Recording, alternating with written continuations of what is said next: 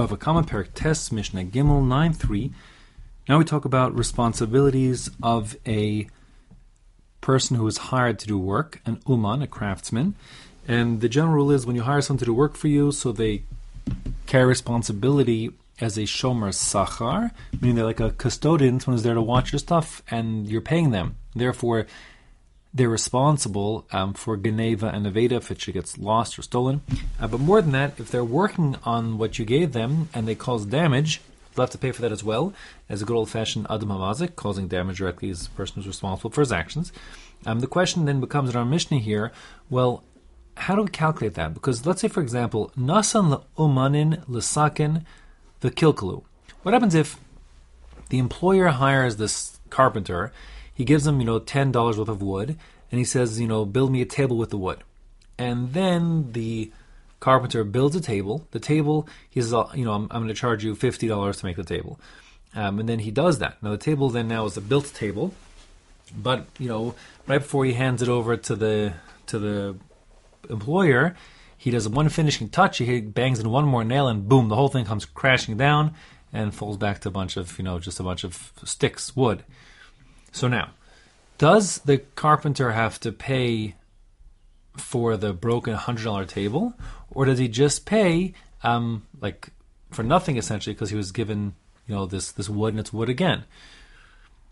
So the Mishnah's answer is that no, he must chayavan l'shalem, he must pay the damage he caused, meaning he's like an Adam HaMazik, he broke the table with his hammer and therefore he has to pay for it.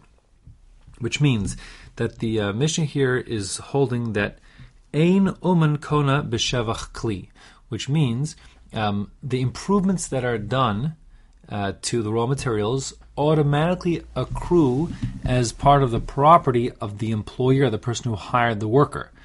It's not the worker's property. The labor is immediately converted to being an asset of the employer. So that means that essentially what happened was when the table was finished being built, it was a $100 table, and when the carpenter did that last bang, he smashed a $100 table which belonged to the employer, and therefore he owes him for the damage he caused. How much damage did he cause?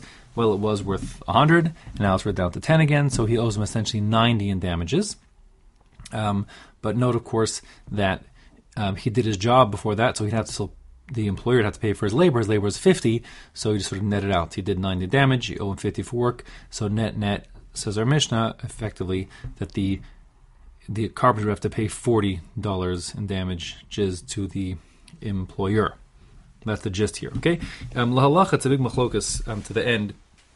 If it's the uman, or not the uman, who is kona b'shevach kli, who owns the financial benefits of the improvements before the product is handed over. So this is actually similar to machlokas in the poskim, how it works in real life. Okay, the Mishnah continues and says, Nasan lacharash shida tevu migdal. What happens if a person now doesn't give raw materials, but he gives a finished product? He gives someone like a shida, let's say, is in the bartender here learns it's like a kind of like a box in which a person is carried in, like around town. Other places it's like just a storage box or something. Teva is like a chest, like a storage chest, and migdal is like a cupboard. The point is, it's a finished piece of carpentry, and he gives it to the carpenter l'saken, to repair, v'kilkil, and instead of repairing it, he actually damages it. So then chayv l'shalem, then the carpenter certainly has to pay for the damage he caused. This really is like a kol v'chomer. No great chiddush here, because of course, if he has to pay for the damages before handing it over, of course, he has to pay for the damages that he causes someone which is already a finished product. Okay, the third case, however, is a little different. The third case is habanai shekiba lav listor esakosel. You have here like a builder, and he accepts upon himself a situation of kablanos. Kablanos means he's not being paid by the hour, as a schir would be, or a pol. He is being paid a fixed amount to do a job. And his job is to dismantle a wall. Listor esakosel, dismantle a wall. And the assumption is that the wall will be dismantled such that like the bricks or stones that make the wall will be reusable. But this guy, Vishiber esavanim, he didn't do a good job of dismantling it, and he broke the stones, so they're not reusable. O shehizik, or he damaged the stones. They're not fully broken, but they're like partially broken. The Rambam's girsa is vihizik, which would mean that the stones fell and caused damage to a third party, a passerby, a pedestrian on the street or something. Then chayav l'shalem, in either one or both those cases, either he damages the property of the owner or he also injures the parties, the pedestrians walking by. It's the kablan, it's the banai, the builder who took on this project, who's taking responsibility, who has to make those payments because he takes responsibility as a kablan. Truth is, if he'd be just a worker, as here might be a little different. He maybe didn't take responsibility to protect pedestrians and so on, but in this case, he is fully responsible. However, if he's instructed to take apart, half of the wall, and the other half goes falling down, and it's not his fault because he did what he was told to do, and there's no reason he should have thought that the other half should fall down, then pater, he'll be exempt from any payments because he's considered like an onus, meaning he didn't do anything wrong. He acted responsibly, but accidents happen, and he did what he was supposed to do, and what happened was beyond his control.